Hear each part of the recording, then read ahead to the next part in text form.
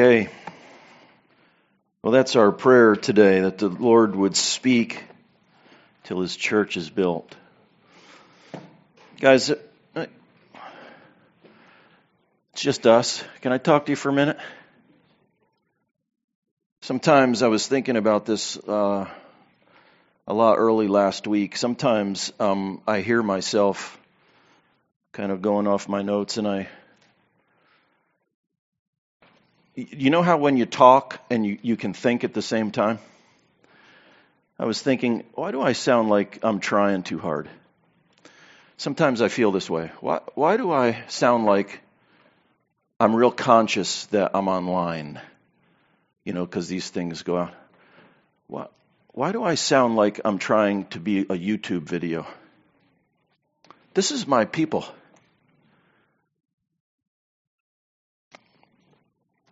There's a struggle. I used to wing most of my sermons, and I don't mean that like wing it, but I just would have a rough outline, and I remember reading through some of my previous notes from 5-10 years ago. It's interesting. I was thinking about this the other day. What a gift. The Lord has allowed me to be teaching here at Vine and Branch off and on, mostly on, for almost 13 years. Very thankful for that.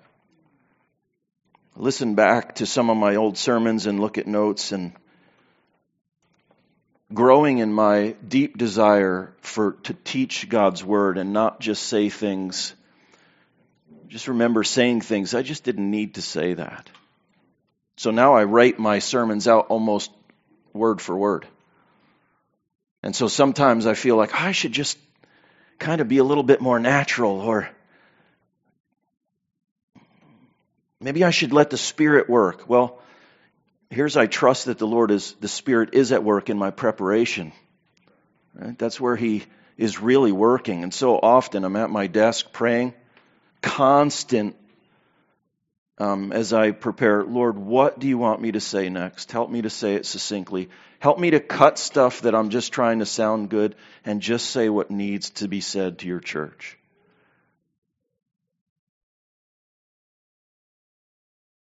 So I write clear notes and try to say what needs to be said. I want desperately just to teach to you God's Word. And sometimes I feel like, thank you, Lord, for working. And I just love my preparation time, although I usually hit a spot right about in the middle where it's like really overwhelming and hard.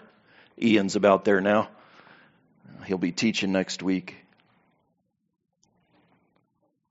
But really thankful. Other times I think, wow, Lord, thank you for working in spite of me. I'll trust that you will take my efforts, as imperfect as they are, and run them home and do your work regardless of the job that I did. Last week was one of those. I just felt like I didn't communicate as clearly as I wanted to. There's a wrestling that takes place, in somebody who's teaching. And even as we read the passage today, I think about that we should do it in proportion with our faith. So all that to say two things. One, Ian's going to be teaching next Sunday. If you would, just be praying for Ian. I can feel and sense your prayers when I ask for them. And then the other thing is I'm going to back up and just clarify some things that I want to make super clear, because this is a really important topic. This is a really important series, what we're doing. We're talking about foundations, and much like the foundation of a house, if you don't get the foundation right, everything else gets all, we say in our house, cattywampus. It gets all crooked and out of square moving up. And so it's really important that we get this first part right. So some of these things I feel like I got that home clear. I did okay with that last week. But there's a couple of things I just felt like, it's just too much information, which is exciting because I'm learning all kinds of stuff. And I get so excited about bringing the Word to our body. And sometimes I get caught up in the details. I felt like I did that last week. Okay? So thanks for being patient and hanging in there with me. But I'm going to re-clarify some things and re-emphasize some points from last week because it really lends itself to our teaching today. We're going to be in Genesis 1, 26 through 31, and then jumping into chapter 2, verses 4 through 24. More so, 15 through 23. So here's some things I want to make sure that we're grasping as we consider the foundations of our faith. We talked a lot last week about, and the week previous, about God ordering and filling and resting. And we talked about the Sabbath rest and what that means. And here's something I want to make super clear that I feel like is really important that we get. That ordering and filling and resting, the Sabbath rest that God takes on the seventh day, that Hebrews says we're all trying to or working to get back to. This ordering and filling and resting is part of God's character. You hear me? It's not just what He did. He rested. Resting, for Him to take the time to rest, is actually who He is. In other words, God's willingness to humbly share Himself with others says something magnificent about His humility and His goodness.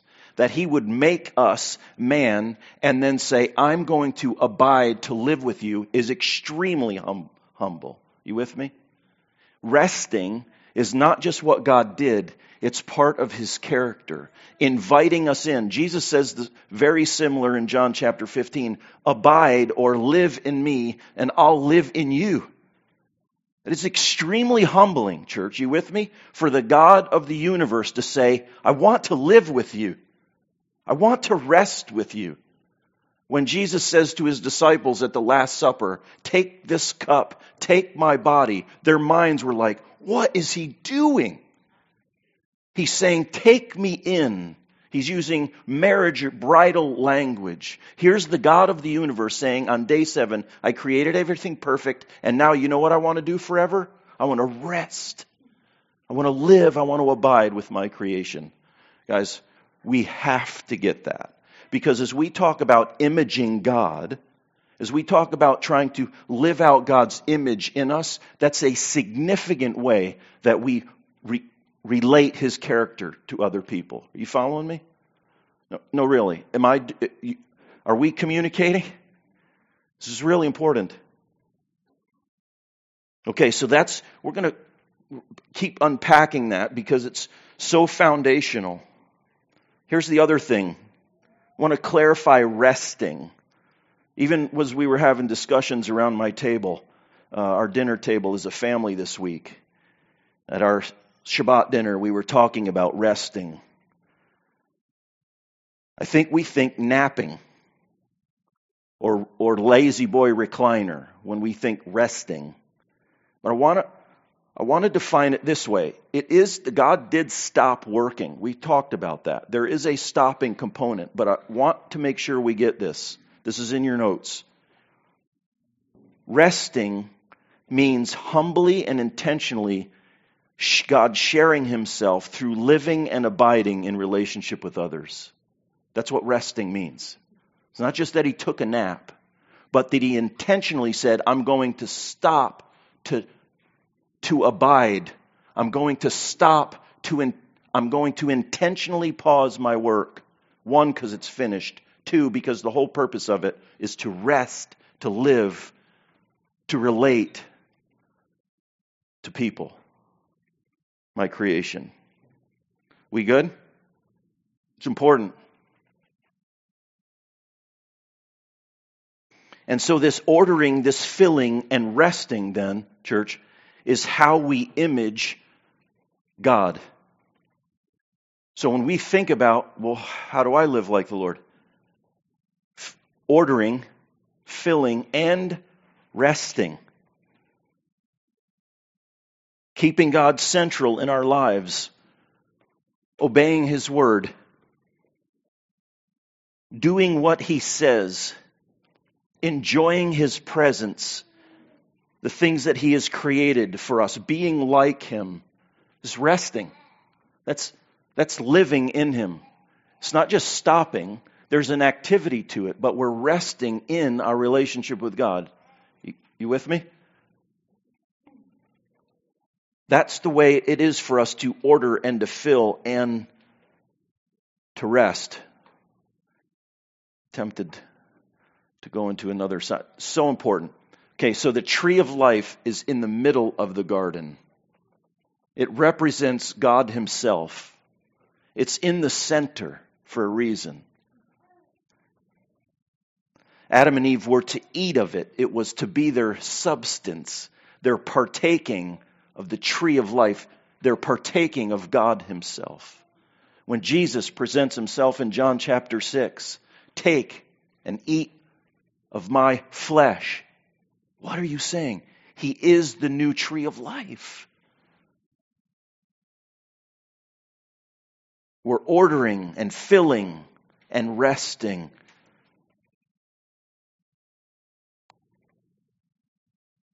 And so the way we image God is humbly sharing ourselves through living in relationship with God and others. That is a significant part of us resting in God. Are you with me?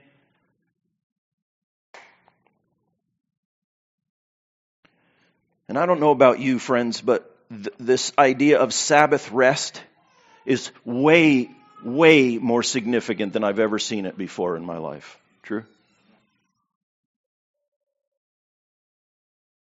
Think about the first 4 commandments. Exodus chapter 20. Do you guys remember them? What's the first one? Come on, it's your part. Thou shalt have no other gods before me. What's the second one? Don't make a graven image. Okay? I am God and there is no other. Don't try to make seconds. Okay, what's the third one? That's the fourth one. What's the third one? Don't take the Lord's name in vain. Remember the Sabbath day and keep it holy. Okay, so last time we talked about this Sabbath one starting way before. Remember this? Starting way before we take Sunday off. It's way more than that. So Jesus would say, you've heard that it was said, but I say unto you. That's very similar to, do not take the Lord's name in vain. So if I said to you, what does that mean? Most people would say, well, if we use God's name as a swear word, or, we think it's about speech.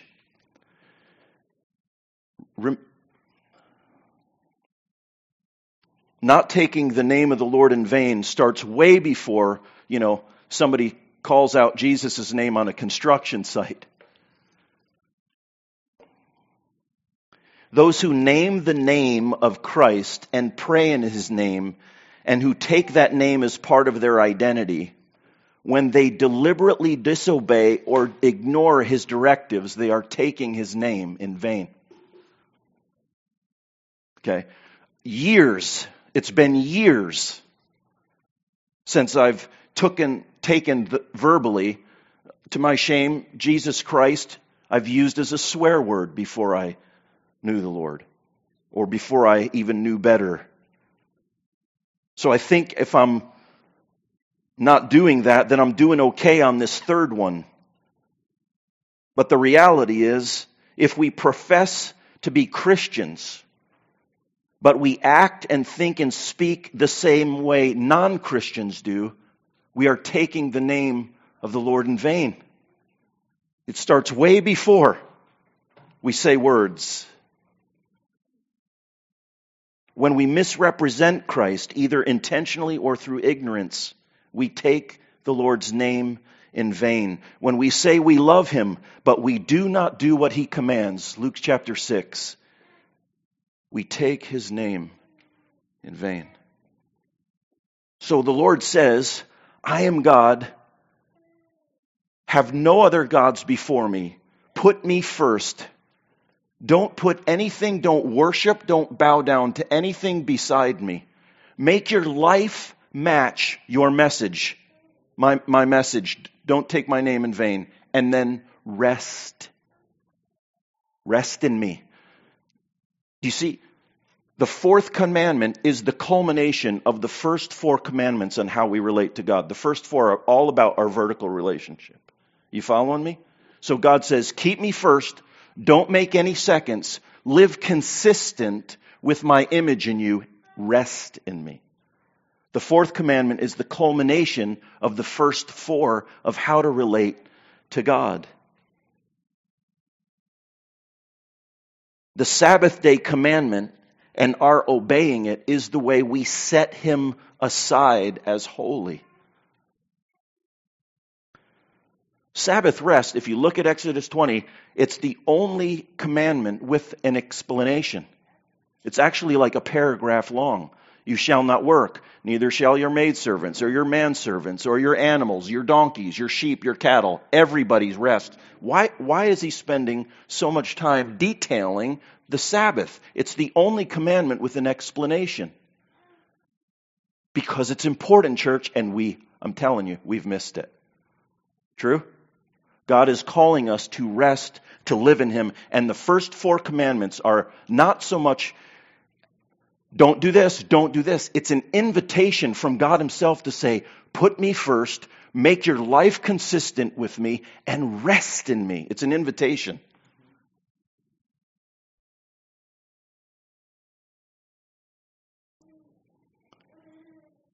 Let's consider that the commandments, these first four in particular, and this idea of Sabbath rest possesses far more reach and far more depth than we've described to it. And why am I making this? Why am I reiterating this? Why am I trying to clarify this? Because we live out of this reality. It is foundational for us. This idea of stopping what we're doing and intentionally and humbly engaging in the most important thing in our life, relationship with God and with others. It is the foundation for everything else we do. So when the Westminster Catechism, which we just started off with, says, what is the chief end of man? And then answers, man's chief end is to glorify God and to enjoy him forever. It's talking about resting, ordering, filling, and resting or abiding, living with God. That's what it's saying. To glorify God and to enjoy him forever. The Catechism is emphasizing joyfully observing the first four commandments. That's what it's saying. Ordering, filling, and resting.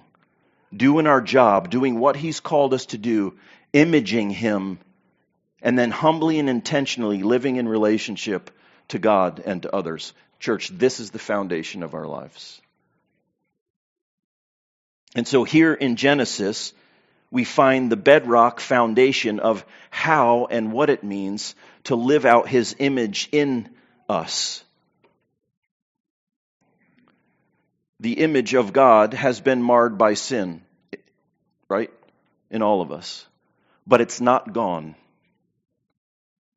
Jesus Christ as God perfectly lived out God's image on earth before us. So we would know exactly the new Adam, how he's supposed to live without sin in relationship to God. Am I doing okay here?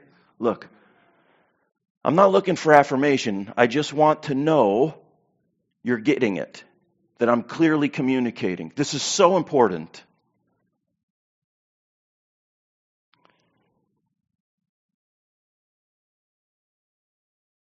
Our call as Christian followers is to image our Creator. And we find the fundamentals on how to do that right here in Genesis. Now the culture, I don't know even what word to use here. The world, people who don't believe. Sometimes I don't like using that language because culture, the world, makes it sound like everybody out there, all those mean, evil people. Right? And yet we find ourselves living very consistently with the world at times. We want to be careful about that, right? The evil part, disbelief in the out there and in here.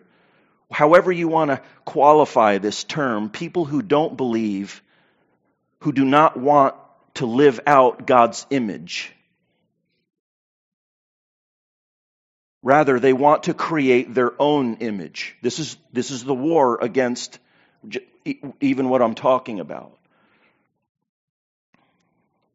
There are people regardless of whatever title you use, culture, world, unbelievers, non-Christians, whatever you want to say, there are people who hate God's way. They hate it.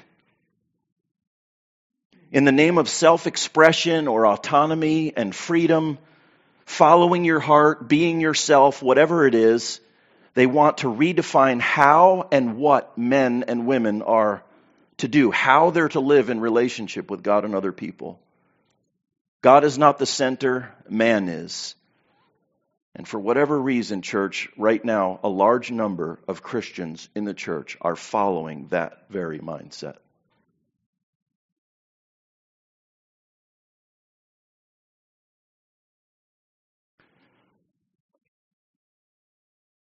Our love for God and for others needs to abound more and more in knowledge and depth of insight so that we can discern what is excellent and be pure and blameless until the day of Christ. That's why we're studying this series, that our knowledge may abound and our love may grow. So what I'm saying is, we image God by living out, ordering, filling, resting. There's specific ways we do that as men and women, and we're going to talk about that. And there's a cultural war that takes place against imaging God. They do not want to image God. We're going to talk about that. So R.C. Sproul recounts a story where an engineer was visiting a modern architecture display. Stairs go up to nowhere, windows out of skew, headers all crooked and sideways, beams that are holding nothing up. And after walking around this modern architecture display, this engineer leans over and whispers to his friend, "I hope the foundation isn't built like this." In the name of expression, modern architects can build anything they want. They can rearrange all the aesthetics they please. But if they do not adhere to the fundamental principles of physics, the building will not stand. In the name of freedom and expression and doing whatever I please and following my heart, nice, maybe cool looking to some people, but you cannot apply those to the reality of the basement of a skyscraper, or the building will crash. They are laws of the universe, and you will break yourself on them if you break them. Here in Genesis, we find that very bedrock of relationships and value and purpose. And if we act incongruent with the foundation, you will break yourself on the laws of the universe. There is no changing them. You will not crush them. You will be crushed by them.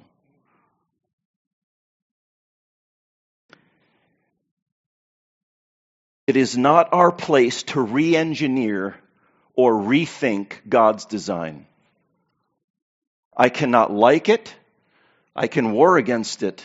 It will not change. So in Genesis 1:26 through 31, here's this general creation of man. Again, all kinds of stuff. After Ian teaches, I'm splitting the sermon into two, by the way. It's too good. And so after Ian teaches, we're going to come back and re-go through the second part of the more detailed creation that we're going to read here in a little bit. Chapter 2, verses 2 through 24.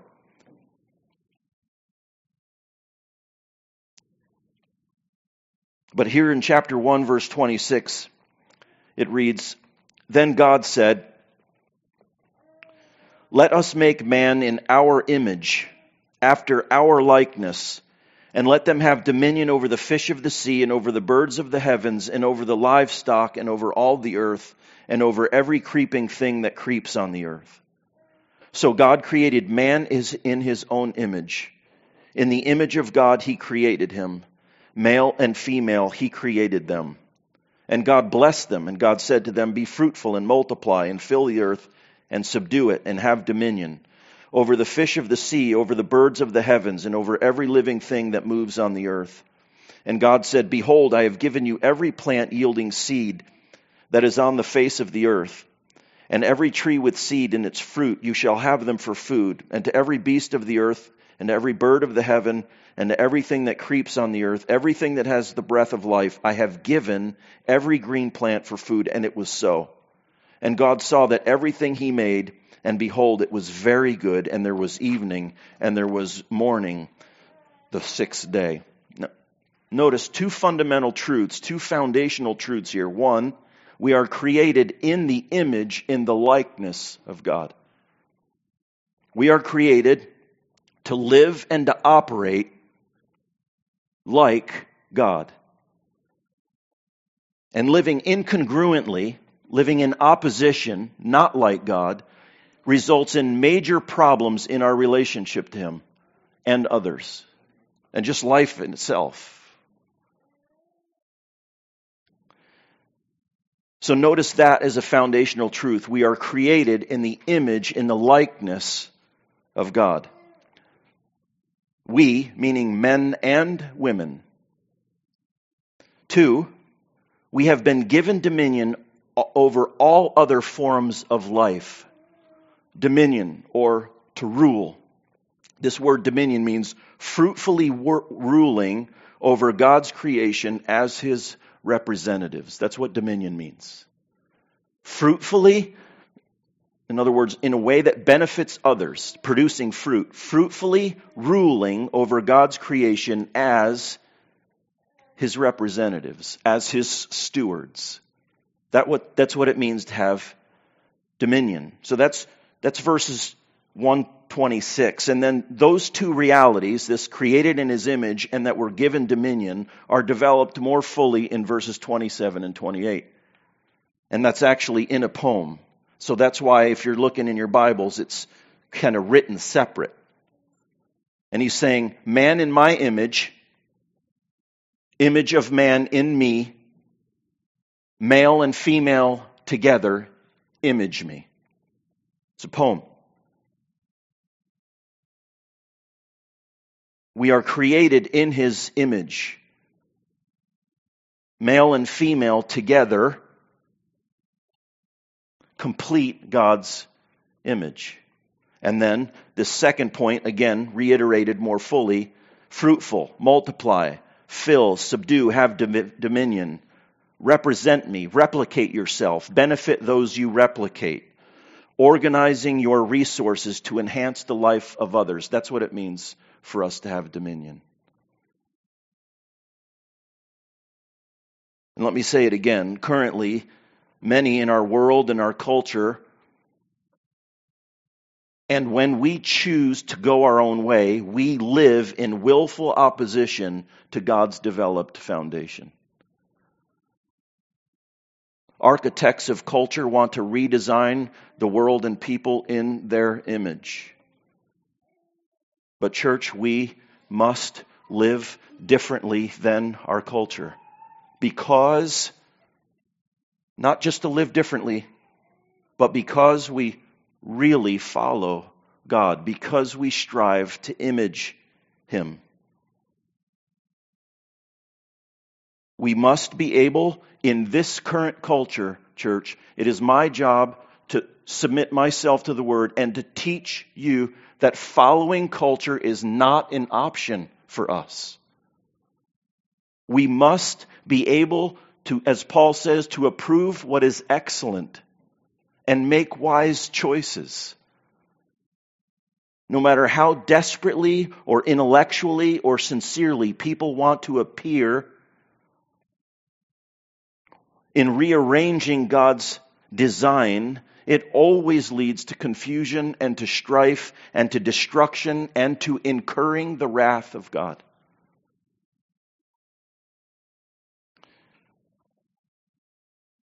There's three ways people live in opposition to God's design that we are facing day in and day out in our culture today. So I want to talk about these three ways that people are living in opposition to God's design.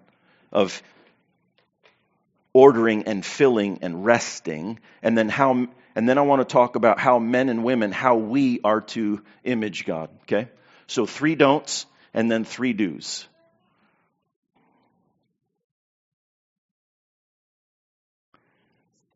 Our culture is living in opposition to God because they violate this idea of the sanctity of life. Today is actually Sanctity of Life Sunday. The phrase sanctity of life reflects the belief that because people are made in God's image, human life is inherently sacred and should be protected at all times, including the womb. Why is that? Because we are made in God's image.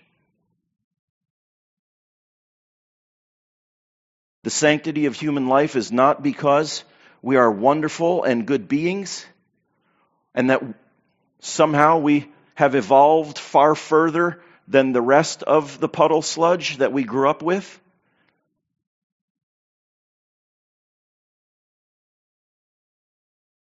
The only reason that the sanctity of life applies to humanity is the fact that we are created in God's image. And He set us apart from all other forms of life. The beginning, God created. We are like God. Image marred? Absolutely. But His image is still in us.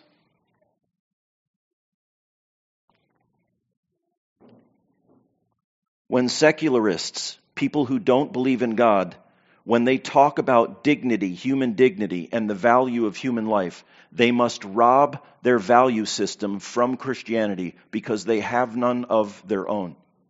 If you were raised in a puddle of sludge and you were a biological accident and you are simply going to return to the dust, you have no dignity. 0. You have no value. You didn't start with any, you won't finish with any. The secularist must borrow a Judeo-Christian ethic in order to have a value system, in order to have dignity.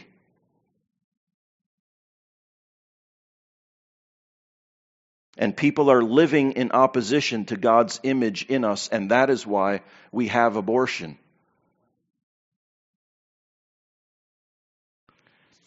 Another way people are living in opposition to God's design is in gender identities. A few weeks ago when we started in Genesis, I stated this: once a person or a community or a civilization untethers from the reality of beginning God created, all knowledge, all morality, all identity, all law, all order, all purpose, all sanity, all salvation, and all hope is completely and utterly lost. You untether yourself from the commitment to God and His Word, and all sanity goes out the window. And one of the staggering illustrations of this fact is the multiplication of alternate gender options that have popped up in recent years. Guys, in the last 5 years, polled elementary students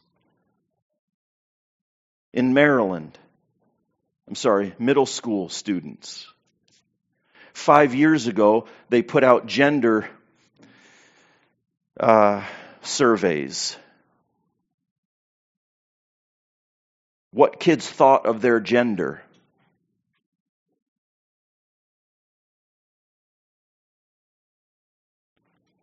The confusion around that in the last 5 years.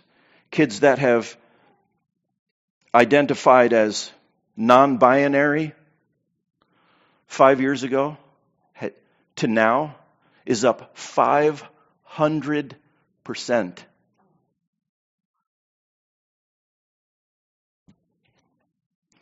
There are now upwards of 50 gender options, including, but not limited to, agender, androgyny, androgynous, bigender, cisgender, gender fluid, gender nonconforming, gender questioning, gender variant, gender queer, non-binary, pangender, transfeminine, transmasculine, transgender, and transsexual. And if any of those options aren't fit for you, you can fill in the blank where it says other or none of the above.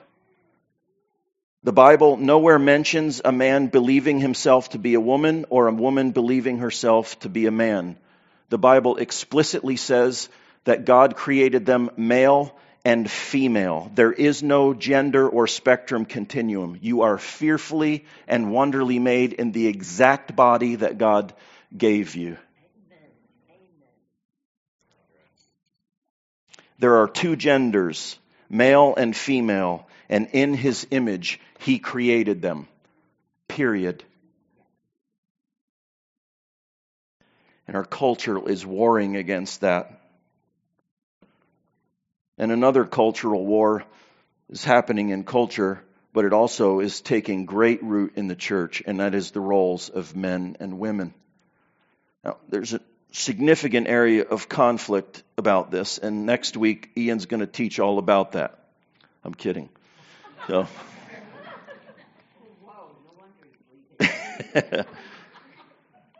But Ian is going to teach on the beginning of that, the fall. So in a couple of weeks, I'm going to go back over this, and specifically we're going to talk about husband and wife and family roles. We're going to go deeper into this, but for the time being, let me just say this. It's an area of great opposition, and people want to blur the lines between men and women roles to make genders more equal, not only in value, which they are, by the way, but also in function. This is, again, not just outside the church, but inside. And those who advocate this position from the Bible want to say that the hierarchy structure of men and women was actually developed post-fall. Let me just say this beginning. It is inarguable from Genesis 1 that we need two distinct and different genders to image Him. Adam, in verse 19, we'll see this, needed a helper fit. And that word fit actually means in stark contrast. Adam needed somebody in stark contrast to him to balance him out, to make his marriage good. No, to image God.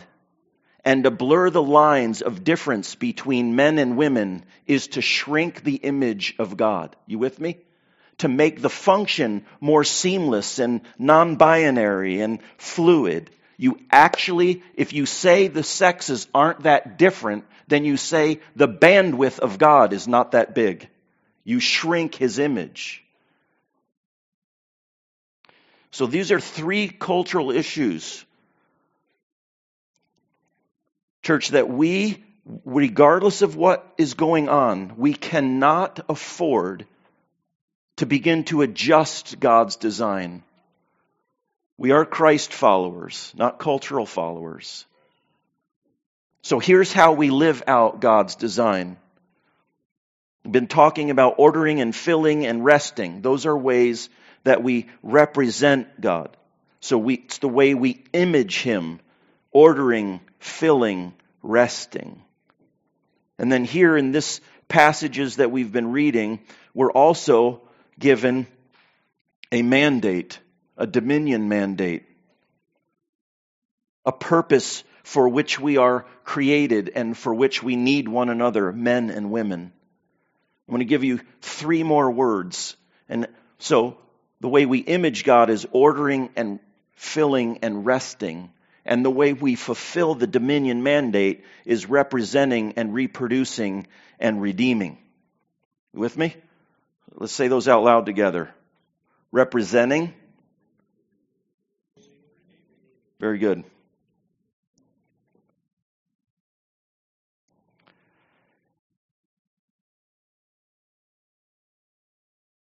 Representing and reproducing and redeeming. This redeeming is bringing order out of chaos. These three things are both the original Great Commission here in Genesis 1:28, and they're also restated in the Great Commission, representing, reproducing, and redeeming. That's the Great Commission Jesus charged us with, true? These are the way that men and women image God, representing, reproducing, and redeeming. Each gender is uniquely and equally different from one another, and yet complementary and necessary.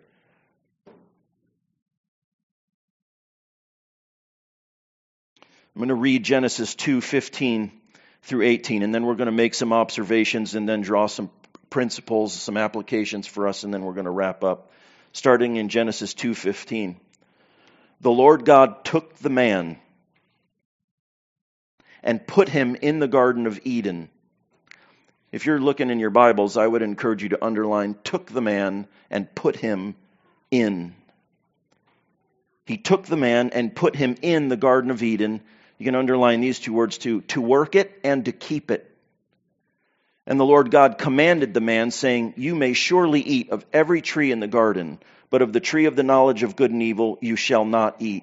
For in the day you eat of it, you will surely die. Did you notice this? Talk about this more in a couple of weeks. Before the fall happened, obeying was part of relationships.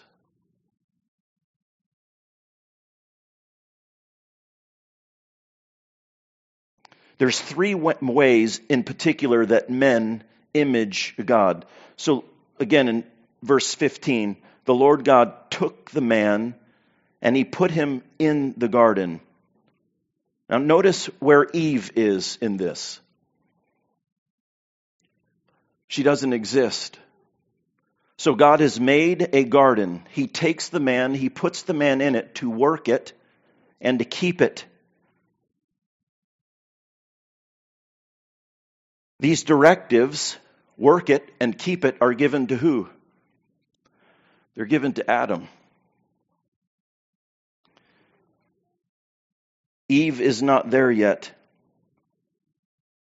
God's directives get communicated to Eve through Adam. Look, I don't write it. I'm just responsible to teach it. In other words, Adam is the initiating steward of God's truth. People are warring against this, but you see that very truth dragged all the way throughout Scripture. Adam is the initiating steward of God's truth. In other words, he is the leader. Here's the first way that we as men image God. We lead. We steward God's truth. And we benevolently and intentionally lead others in it. God put Adam in the garden to work it. It's also translated to tend it. It's more than just working, putting in your 8 and then going home. It's working with care and foresight. So the second way that men image God is by tending. It's by being careful. It's paying attention. And God also charged Adam to keep it. The phrase in Hebrew actually literally means to narrow your gaze. In other words, keep a close eye on. It also means to hedge in with thorns.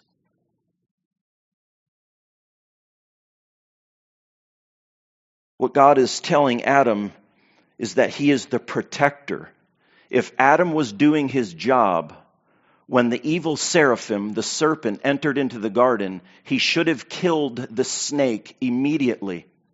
The problem with Eve taking the fruit was Adam's problem. He did not protect.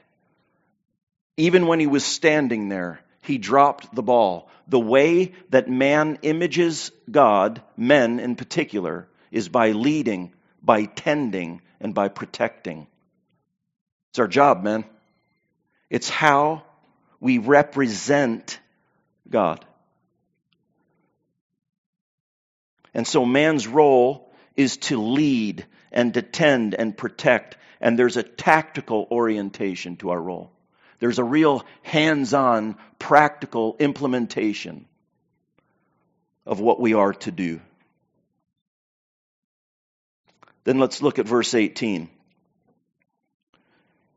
through 23. Then the Lord God said, "It is not good that the man should be alone.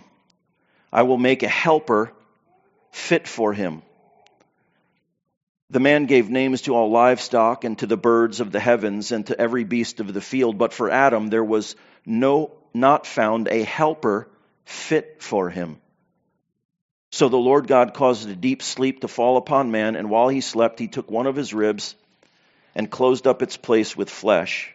And the rib that the Lord God had taken from the man, he made into a woman and brought her to man. Then the man said, "This is at last bone of my bone and flesh of my flesh. She shall be called woman because she was taken out of man."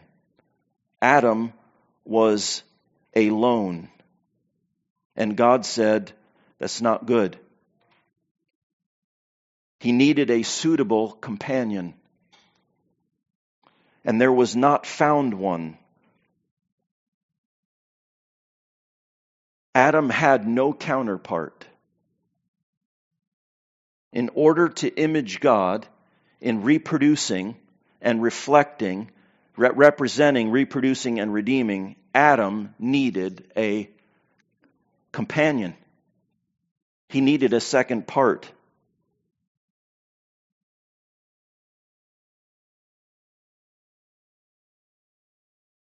Eve was given to Adam as that companion.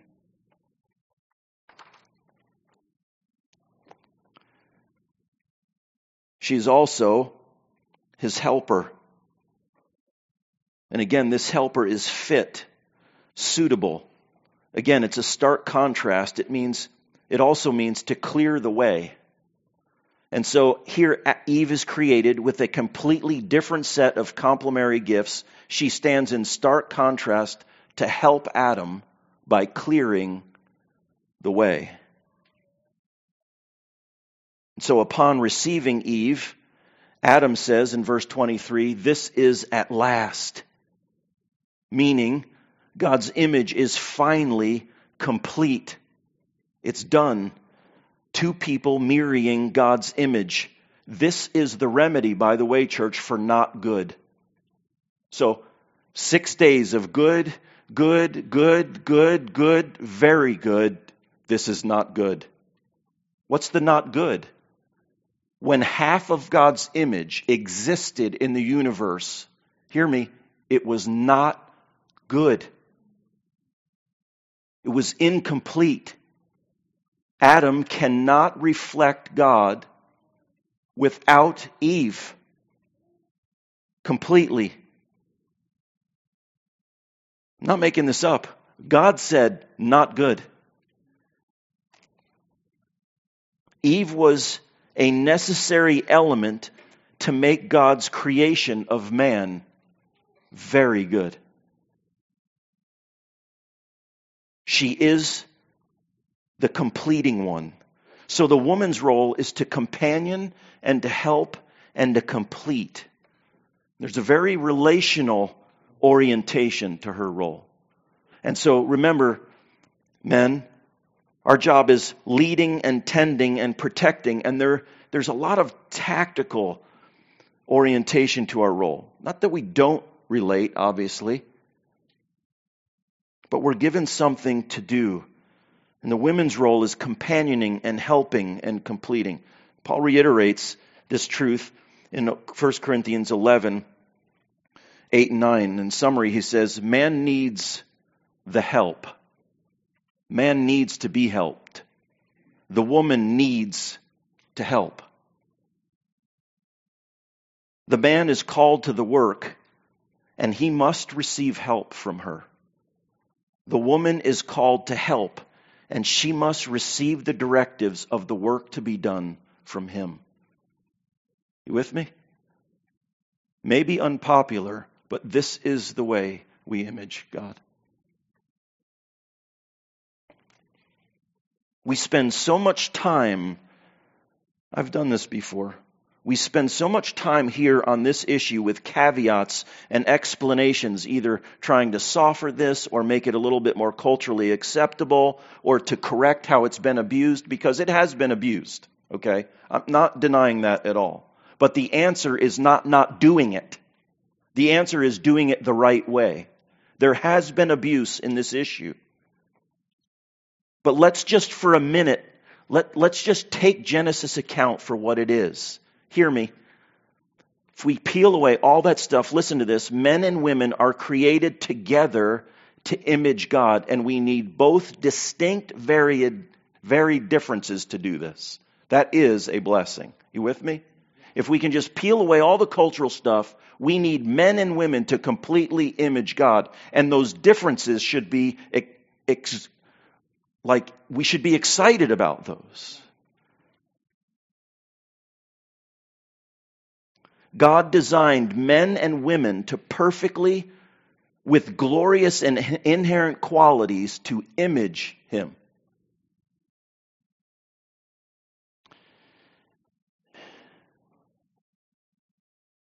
We have a glorious role to fulfill, church, given to us by the Lord.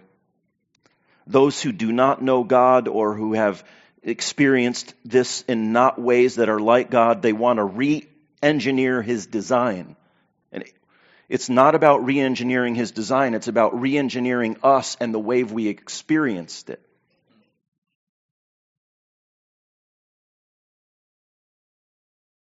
But the answer is not to hate God's way.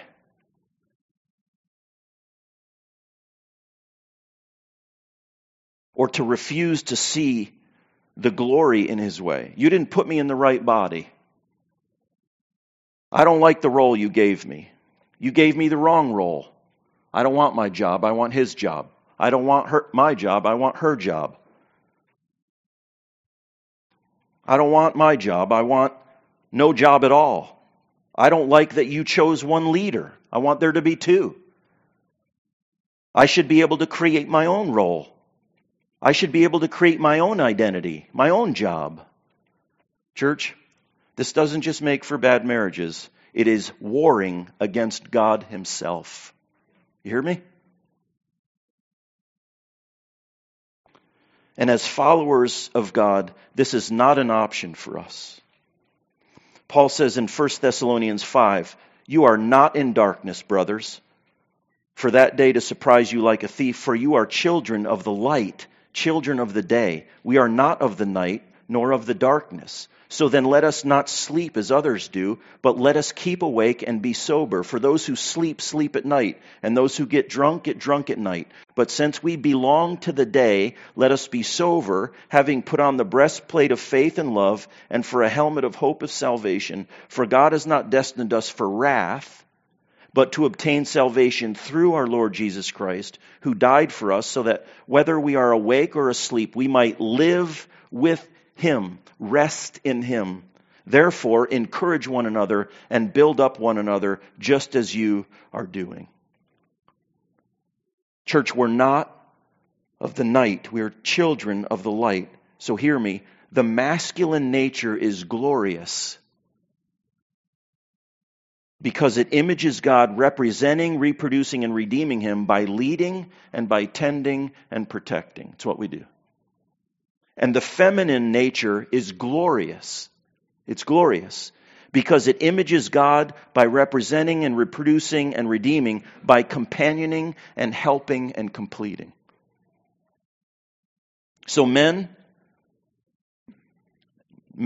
including 0 to the oldest person in the room, whether you're a child or a young adult or 30 plus, or whether you're single or married, whatever your sphere of influence is, whatever your stage of life, bear God's image in you. Be grateful for the role that God has given you. You are a leader, you're a tender, and you are a protector at every stage. Be grateful for that and live it intentionally with enthusiasm to its fullest. Your glorious masculine role is to represent and reproduce and to redeem. And you do that by leading and tending and protecting. married or single. You young guys, if you're 8, 9, 10, 11, 12, you lead, you tend, you protect. You can do this with your siblings at home. You can show your parents that you're leading by following, by being obedient to them, by not being a pest or not being a distraction to what your parents are trying to do, by tending to the ways, to the things that they've given you to do, by protecting your own soul, by protecting those around you, younger siblings or little people, other ladies in the church that are around your age, by being respectful to them. You are a protector. It's what you were born to do.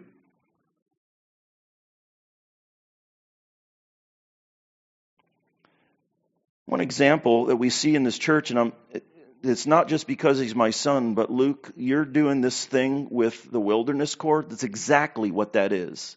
You're 17, 18 years old, and you're leading, and you're tending, and you're protecting. Keep up the good work. There's other young men that are doing the same thing. You're leading, you're tending, you're protecting. It's not just when you get married. It starts now. And if it doesn't start now, it won't start then. So find someone to lead, a job to tend, and protect those around you. Women, whatever stage of life you're in, child, young adult, 30 plus, single or married, whoever is in your sphere of influence, whatever age, whatever stage of life you're in, bear God's image in you. Be content in your role with enthusiasm. You get to image God. Your glorious feminine role in representing and reproducing and redeeming is by companioning and helping and completing. I'm using examples of single people because it's easier for us as married people to understand what this looks like in the church and in our families, true? And we're going to talk about that more in a couple of weeks. But if you're single, these things still apply to you.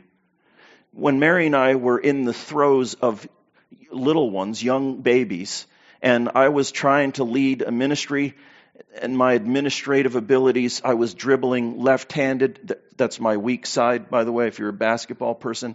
I just was completely over my head trying to fundraise. I've never done fundraising before. Hate asking people for money, but it was my job. We were up to here in responsibilities and life and ministry and little ones and trying to homeschool. And if it wasn't for Ava Borsick, I'm not sure we would have made it. She companioned and helped and completed our family. My boys still talk about stories that Ava would read to them. Gabe was the same way, by the way. The boys still talk about Fat Stanley stories that Gabe told to my boys late at night when we were at the hospital with little Cade being born. You know why? Because these young people were leading, tending, and protecting because they were companioning and helping and completing. The other week, Mary and I got this cool little basket, and there was a pen in there. And I'm like, the pen doesn't work. And then there's this little tiny thing on this side. Angela, I hope this doesn't embarrass you, but too bad. It's so helpful. So I opened up the pen. There's a $50 bill in there. And she just encouraged Mary and I to go on a date and spend time together. You know what she's doing? She's companioning, she's helping, and she's completing. She's not married. Okay? It's her job. It's her glorious role. And you can wish for something else. You can want to be the leader. Hey, look, you're leading if you're companioning and helping and completing. Thank you, Angela. She's companioning and she's helping and she's completing my mother. And some of the other girls in the church, the Owen girls, are over at my mom's and they're helping, they're companioning, they're completing. Any stage at life, little ones, you hear me? 11, 12, 13, 14 years old. Sure, amazing role. You get to image God. And don't let culture tell you got to be a man to do it. It's a lie. Be content with who's God made you. You're fearfully and wonderfully made. You get to represent Him. You get to reproduce the gospel news. You get to reproduce yourself. And you get to redeem. You get to take chaotic things and order them. It's our job. It's our role. So young ladies, women of all ages, old, young, in between, find someone to companion, to help, and to complete. Church, we... Wow. Could I say wow? Okay. That is beautiful. It's good. Okay, so here's why that's good. Not just because she's my mother, right? But because she's an 83-year-old person who's watched time flow by and has, by the way, experienced the Dr. Spocks of the 70s and the women's liberation movement, and she's watched all of it as an unbeliever and watched all of it and then said, you know what? 83 years, God's way is the best way, and we ought to listen to that. Men, this week, lead, tend, protect. Women, companion, help, complete. And find the joy of the Lord in imaging Him, resting in His image in you. For the glory of Christ and our joy. Amen.